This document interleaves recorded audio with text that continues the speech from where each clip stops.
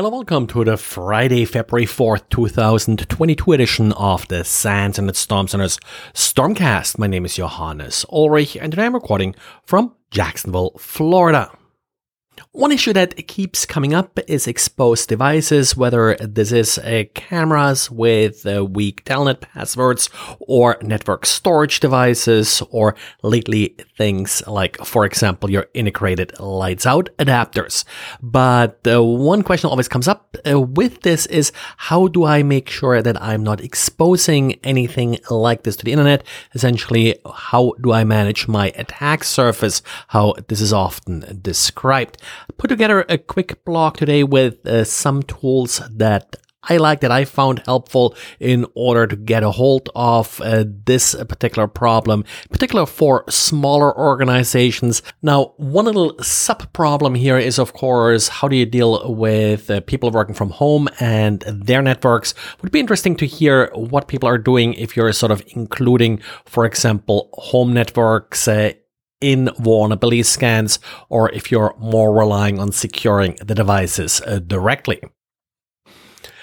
Then we have a couple of news items regarding multi-factor authentication. And first of all, Microsoft published its new quarterly cyber signals reports. And according to that, well, sadly, only about a fifth or 22% of Azure Active Directory users are taking advantage of multi-factor authentication. But multi-factor authentication does remain a very effective measure to prevent attacks against these types of accounts.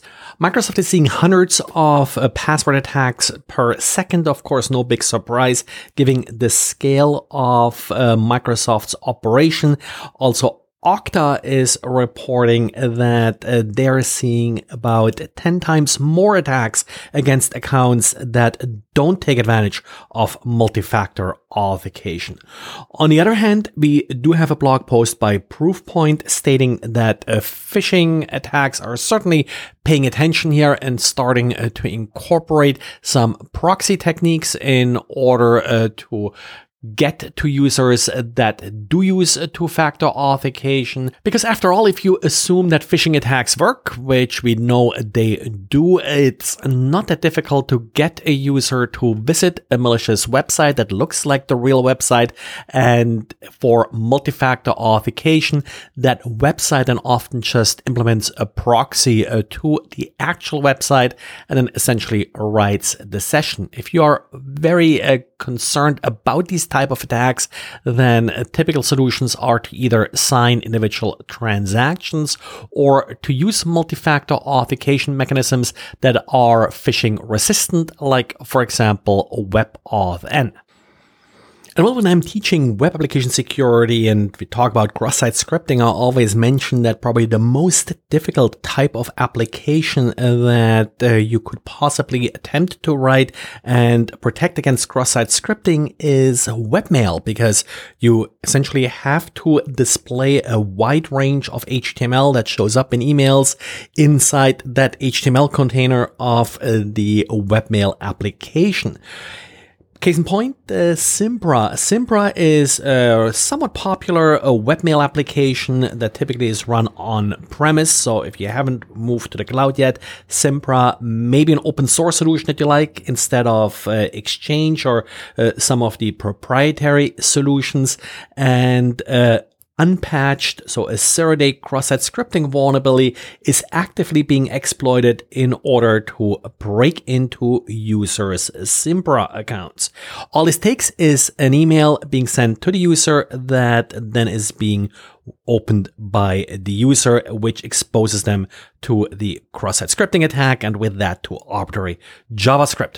The user does have to click on a link in the email, so a little bit user education here may help, but of course that's always difficult if the attack is more targeted, as it appears to be in this case.